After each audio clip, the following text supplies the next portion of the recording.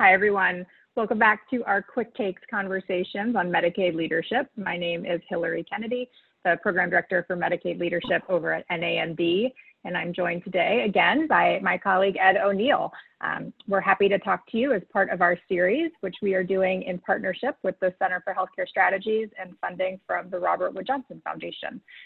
Many of these quick take conversations and resources have focused on how you can develop your team and lead them through this really challenging time. And today we're going to be a little bit more self-reflective and think through ways that you can continue your own professional development during this moment. So with that, I'll pass it over to Ed. Great. Hillary, great to be back talking about leadership in the time of COVID. Today I want to take just a couple of minutes to talk about a new routine that you could develop while you're at home. And we're looking now to a much longer term prospect of that happening, and that's developing yourself.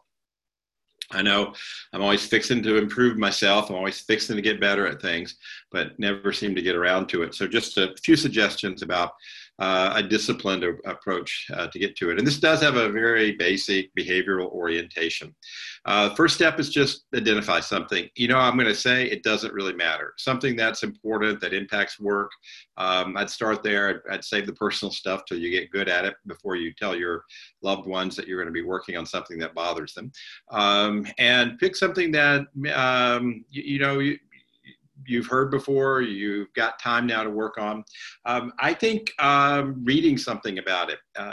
You don't have to go to the Harvard Business Review or to the academic literature to read about it. A quick Google search and 15 minutes on 3 or 4 things that look interesting will give you all you need to know to get started on that. I bet you come up with 3, 4, 5 ideas. When writing this, I did that for a couple of topics and was surprised just how helpful it was as a place to get started and to focus. I think many of us have lots of data. You've probably got performance reviews from the past few years. You may have a 360-degree feedback instrument that's you've participated in the past year or two. Some folks have Myers-Briggs type inventory, MBTI, or ThyroB, or any of the raft of psychometrics. They're all valuable. Look at them as a whole. Take a look across. Don't pick out discrete data points. See if you can get the big picture, the themes. More conversation, less conversation. Give more people freedom. Give them more direction. Whatever theme comes about, and see if you can come up with a bit of a hypothesis of that. I'm a bit introverted. People need to hear from me more. That would enhance my ability to delegate if I communicated more clearly. That's the hypothesis about this. Check it out with a colleague or someone that you trust that has some insight into you. Peers are the best. Bosses carry a little baggage, and people who report directly to you, it's hard for them always to speak the truth because you're the power. So a peer that sees you, that interacts, that knows you well, that you trust is the best choice there. And if not, sometimes a friend who sees you in lots of different other kinds of settings would be helpful.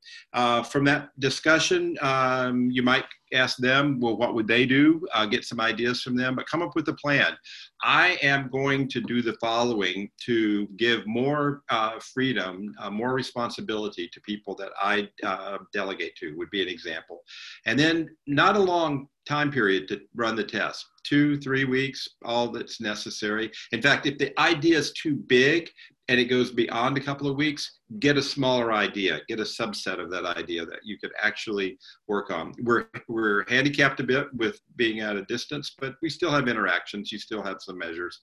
And then decide how you're going to evaluate it. What are you going to look for? What kinds of behavior changes? Who can observe those behavior changes and let you know? The before and after test would be helpful. All of those things, but make sure there's some sort of measure of whether or not you've improved at it. Self-assessment are fine, but it's really terrific to complement that self-assessment with some input from some others that might see some of that dimension. So you're at home, you got to live with yourself more intensively than you probably thought. Better to take some of the time now to make some improvements. Might make that living with yourself just a little bit easier. Hillary, that's about it for me today. I'll turn it back to you.